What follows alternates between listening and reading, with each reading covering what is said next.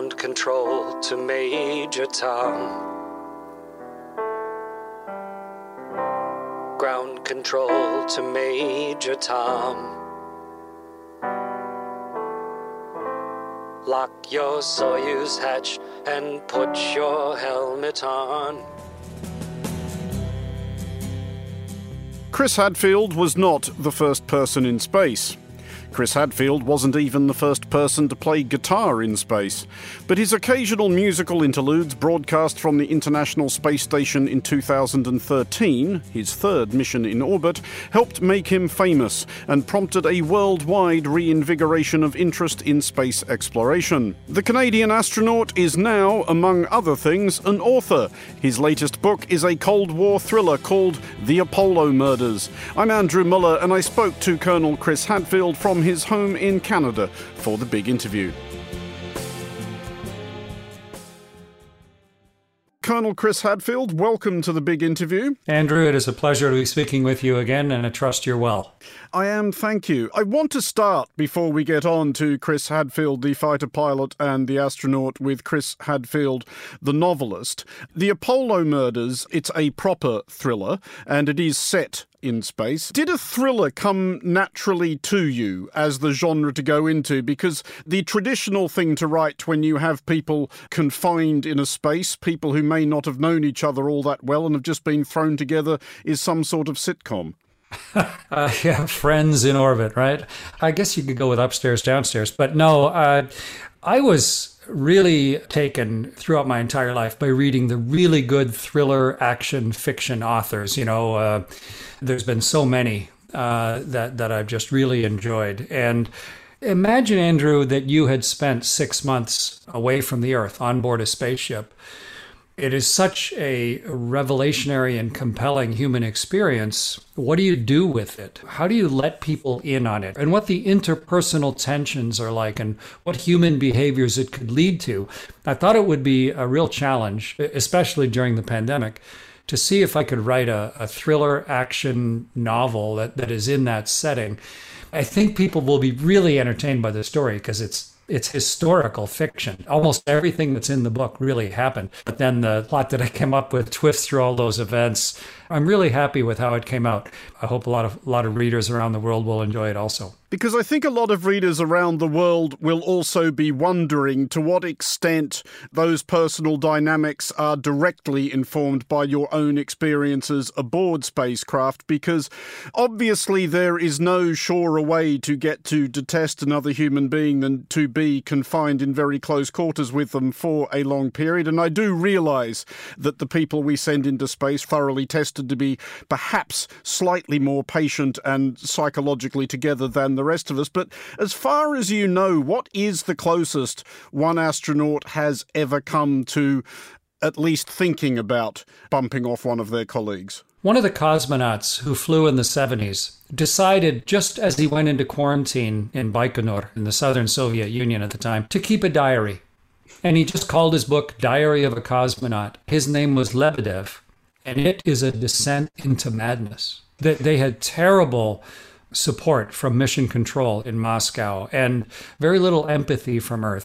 And they ended up mutinying and having fistfights on board and not talking to Earth for long periods. And it was kind of the watershed worst moment of how we shouldn't conduct space flight. And we learned a huge amount from that. Even the American Skylab crew mutinied in the late 70s because they just weren't getting what they needed from Earth. Did you develop yourself particular coping strategies if you ever reached a point when, on the space station in particular, if you found yourself becoming exasperated with either one of your colleagues or the environment or your situation generally? Because obviously just deciding, stop this, I want to get off, is not an option. Obviously, it should start well in advance. And, I was hired as an astronaut. I showed up in Houston back in the 90s, August 92, I guess, and I looked around at the 23 other brand new astronaut candidates that I was seated with. And I realized this is the group that I'm going to trust with my life, and they're going to trust, me with theirs. And some of us are going to die doing these things. And I need to start building relationships now. And for my 21 years as an astronaut, all of the cosmonauts and other countries' astronauts, I tried to keep that in mind, that some random subset of us are going to be in space together. And every bridge, every means of trust and communication we can set up in advance is going to serve us well once we get to orbit. But then once you're there, I think it just requires a really renewed sense of common purpose and a renewed sense of empathy and willingness to put yourself second or third or fifth and to communicate. By doing all of those things, all three of my space flights and when I lived under the ocean in a research habitat, we never had like an emotional interpersonal conflict. We had lots of arguments about technical things, but it never got to the base and uncontrollable and angry types of human behaviors.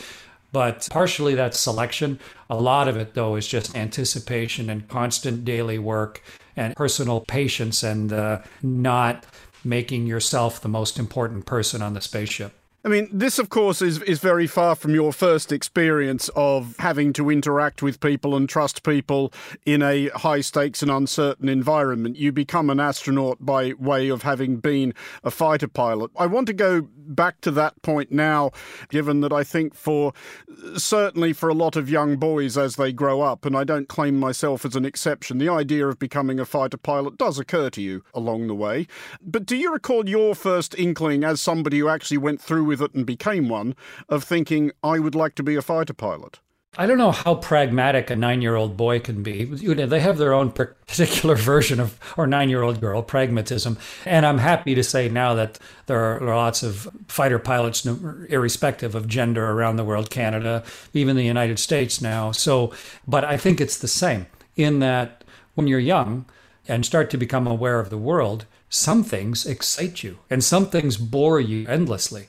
And when I was that little 9-year-old, I was just fascinated by the space race and what was going on. And so I took the next pragmatic step, and that was, okay, if I want to be Neil Armstrong or Buzz Aldrin or Yuri Gagarin, then what do I need to do?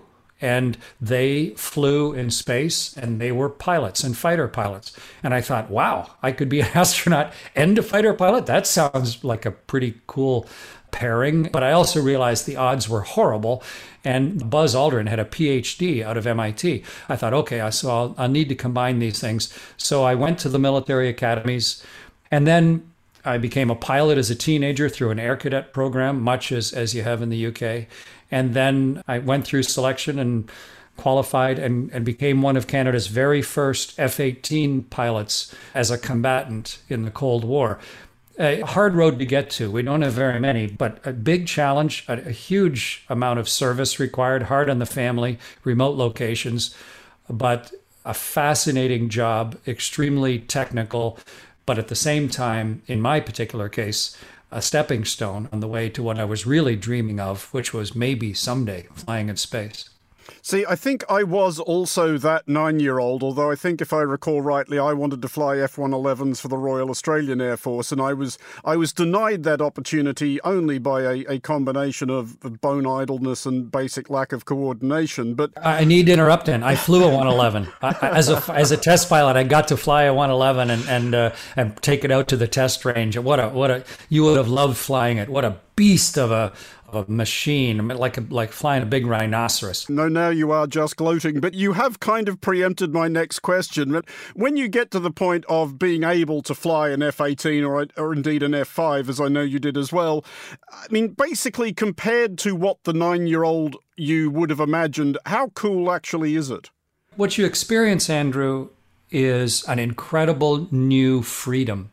To be able to move effortlessly in 3 dimensions, with the flick of the pressure of your fingertips, to be instantaneously away from the earth and up and anywhere you want to go and tumble and cartwheel. And, the John McGee poem of high flight of, effortlessly in the untrespassed sanctity and the halls and all that, up the delirious burning blue. That's what it feels like to have, even beyond what a bird has, I think, an exhilaration. And every time I flew a high performance airplane, and I still get to fly Spitfires occasionally now, you have that wonderful sense of luck and privilege and freedom that is denied to us as bipedal, two-dimensional earth walkers. And you'll come back to Earth and you'll never be the same.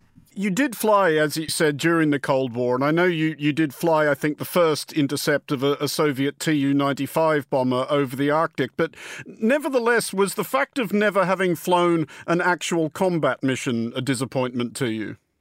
Well, those were combat missions. I mean, it was an armed Bear bomber and an armed F-18, and I was two switch throws away from releasing weapons, and they had weapons trained on me. But you're right, we never actually fired weapons in anger, which I'm very thankful for. And that's sort of the point, right? If you can prove you can defend yourself adequately, then it's like locking the doors of your home or scaring away a predator. Then you've really accomplished the objective. You don't want to get into fangs and claws. So the stakes were extremely high. The tension was extremely high. And because it was a new airplane, a new F-18, it was still an untested quantity. So, no, I don't regret at all. I took my job extremely seriously. I held alert. We were scrambled in the middle of the night from dead sleep to airborne in an F-18 in the length of time that you and I have already been talking. And then a scramble in the dark of night over the North Atlantic waters to intercept what could be a bomber on its first delivery run of cruise missiles to attack North America, or just another training mission. So yeah, it was a tense time for all that period. Earlier in this interview, you've already described the experience of taking off and flying in a fighter plane in terms that make me wish I'd paid more attention in physics classes. But to go from that to your first blast-off in 1995 aboard the Atlantis shuttle to dock with the Russian space station Mir, is there a way you can describe to somebody who has never experienced it and has, frankly, very little chance of ever experiencing it, what it feels like to be aboard that thing as they start counting down from 10 to 0? I think most people have been in a very powerful car, and a lot of people have been in an airliner, and you know what it's like sitting at a red light or sitting on the runway, and you put the throttle all the way to maximum, and you get pretty firmly pressed into your seat. Well, in an F-18, in a fighter airplane, when you do that, it's like 5 times more powerful, and you are truly thrown into your seat with full afterburner. Well, a space shuttle was almost 250 times more powerful than that. And so the raw, unmitigated wildness of the horsepower and raw brute force of a space shuttle, which had 80 million horsepower, if you can believe it. A brand new Jaguar, 500 horsepower, 80 million horsepower. And you are aware of just how minuscule you are. It's just your brain that is important at that point, because it is staring at the 500 instruments and switches and trying to detect a failure early enough that you can keep the whole thing from tearing itself to pieces. You're this little cognizant, little thinking corpuscle in the middle of this gigantic dinosaur that is trying to got you in its jaws and just trying to shake you all to pieces.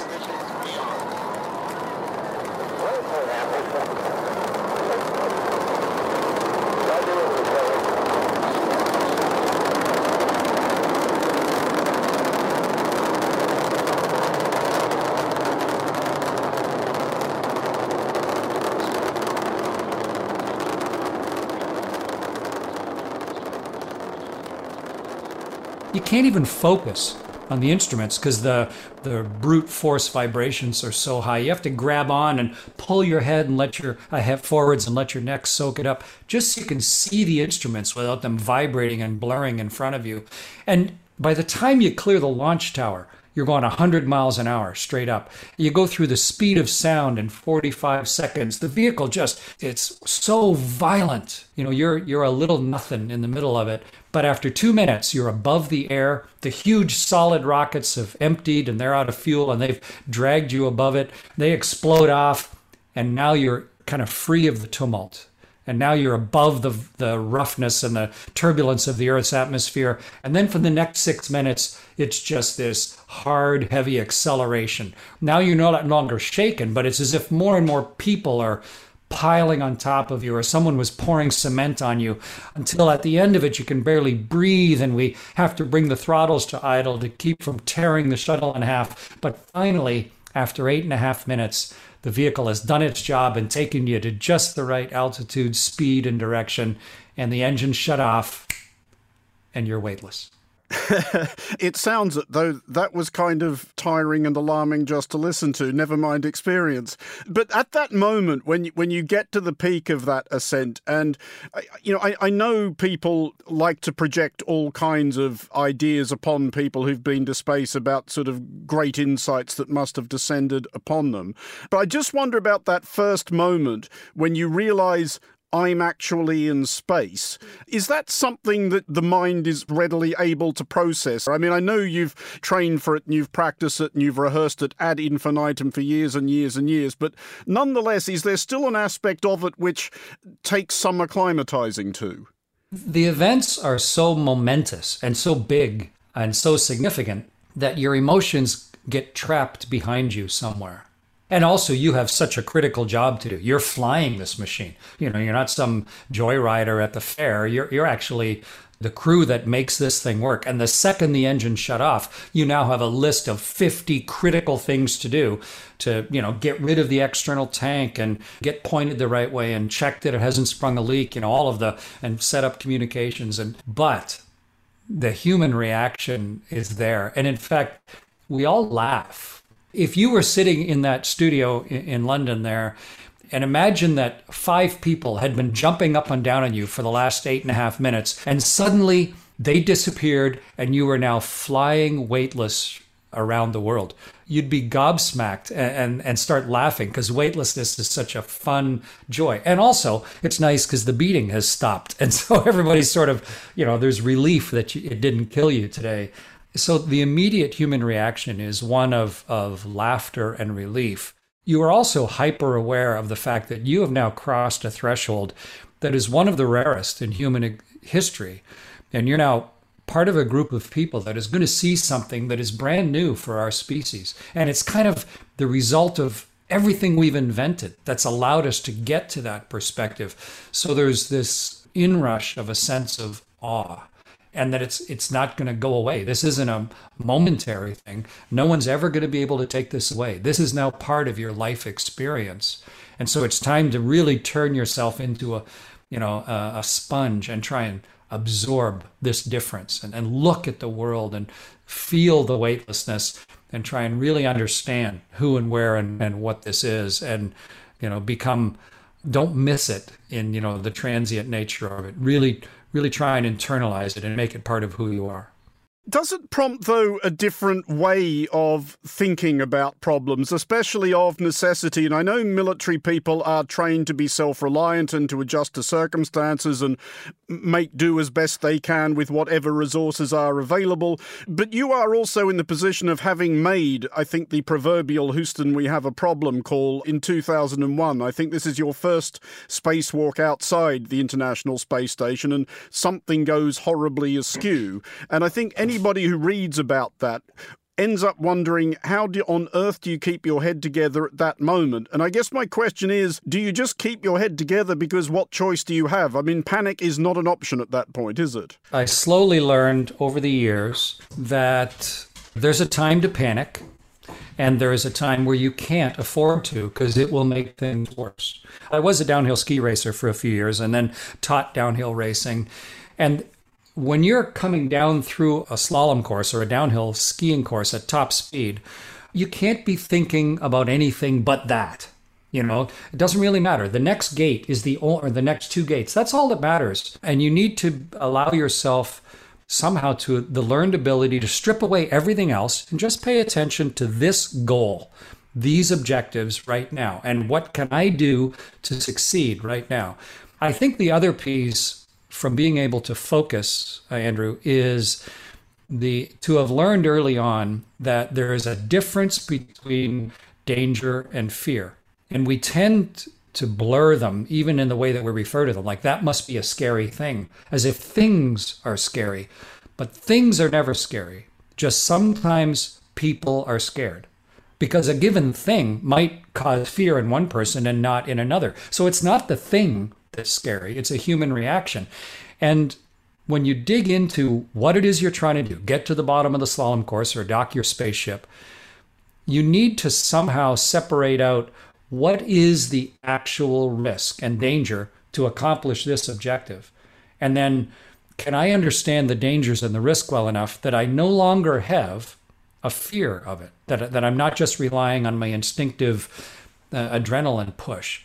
And that's kind of how you get past it. It's not nothing you're born with, and it's not throwing a switch.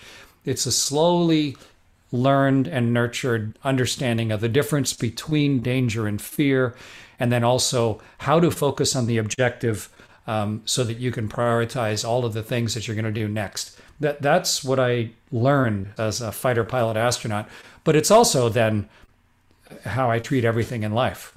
Well, we should talk about, I guess, what becomes your greatest hit, your version of David Bowie's Space Oddity as broadcast to the world from the International Space Station on your longest mission in 2012-2013.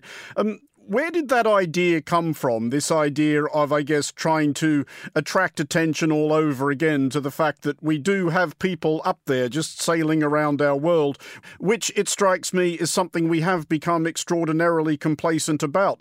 The idea came from Bowie fans around the world. When people knew that I was up on the space station and writing and recording music with the guitar that's up there, and number one, I had never covered a Bowie tune in my life. He's such a good musician and such a complex musician. You can't just cover a Bowie tune. You know, it's not like Peter, Paul, and Mary or something.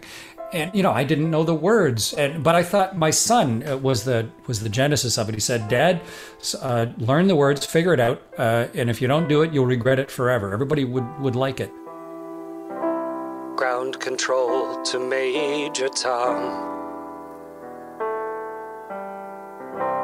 Ground control to Major Tom. Lock your Soyuz hatch and put your helmet on. 10. Ground control 9, to Major Tom. 8, 7, 6. Commencing countdown, engines on. Detach from station and may God's love be with you.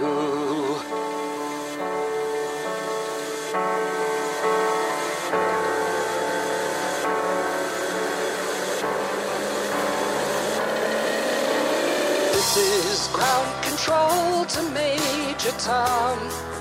You've really made the grade.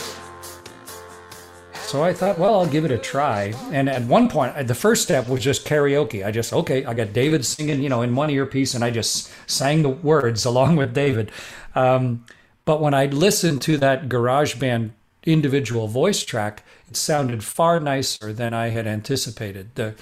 He somehow intuitively knew what it was going to feel like to sing on board a spaceship. And he wrote the words that way, even though he wrote it before we walked on the moon, when he was just getting out of his teens. And so that really convinced me, wow, that song sounds right up here. And then I re-recorded, put my guitar track underneath, Friends on Earth put the other instrumentals underneath, M. Griner stuck that beautiful piano intro. And then my son, Evan, said again, Dad, our audio's nice, but people aren't going to believe you did it in space. Make a video. So I sang along with our audio track floating around one afternoon. My son edited it all together with a friend of his and released it. And now hundreds of millions of people have done what you said, and that is seen the reality of space flight, maybe through a different lens.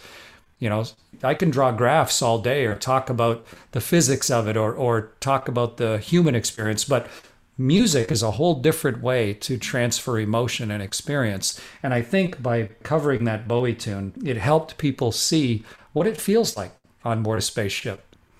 There was also the aspect, I think, that it reminded people, and perhaps, I don't know, perhaps even reminded astronauts, that space exploration, though I realise it is extraordinarily difficult and dangerous and technical, and that it is something that everybody must pay meticulous, serious attention to at all times, but it is also this glorious, fabulous adventure that humanity has undertaken.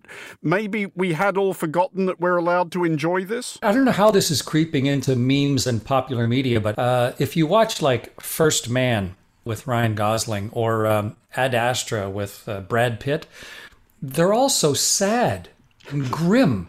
I don't know why. Where did they get that from? Spaceflight is joyous and magnificent and the ultimate challenge. It's the ultimate arc of a heroic story, great quest and difficulty and loss of life and personal risk and personal change and growth and then triumph. It's a tremendous human adventure. And yet, for some reason, it's reduced to this ridiculous one-dimensional wooden version of what it's truly like. And so, yeah, I think any way that I can help to share the richness of this human exploration and where we're headed with it, with our latest technologies and capabilities and what it means for us collectively, amongst all the other noise and necessity of daily human life. To me, I'm in a unique position to share that. And, it's why I wrote this novel. It's why I kind of do a lot of things that I do, just because of the rareness and the reality of the actual human spaceflight experience. I had the great good fortune a couple of years back of meeting Charlie Duke, the module commander of Apollo 16, in Zurich at the Starmus Festival. I think we spoke briefly at that as well. In fact, I'm sure we did. And General Duke was perfectly willing to admit that, yes, quite a lot of his internal monologue while actually on the moon, especially aboard the lunar rover, basically amounted to Yahoo. Well, he got to drive a dragster around on the moon, a go-kart. And Charlie was one of the youngest, I think maybe the youngest of all the moonwalkers, of the 12 men that walked on the moon. A great guy, a great spirit, got a twinkle in his eye. But yeah, I think he wasn't, he was obviously a technical test pilot engineer, very competent, but he didn't miss the joy of it. He was a multidimensional and is a multidimensional person, much like Alan Bean, who walked on the moon, who is also a really great painter and artist.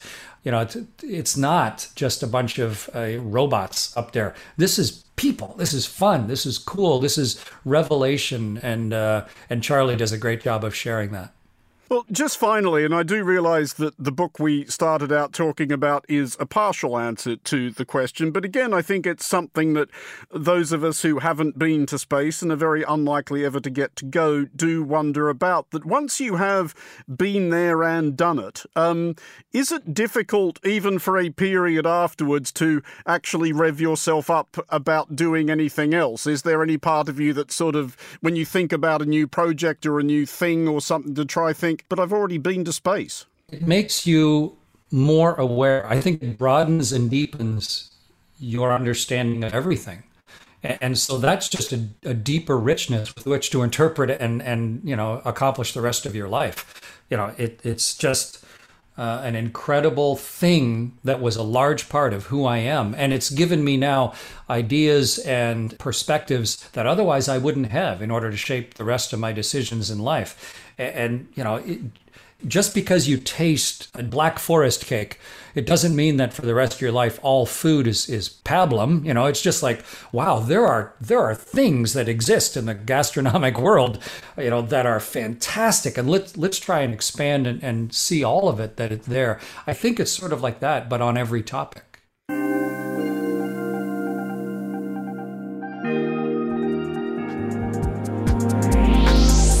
That was Colonel Chris Hadfield. His book, The Apollo Murders, is available in paperback on October 12th. That's it for this edition of The Big Interview. Do look out for next week's episode, in which Monocle's Robert Bound sits down with the world-renowned photographer Tyler Mitchell.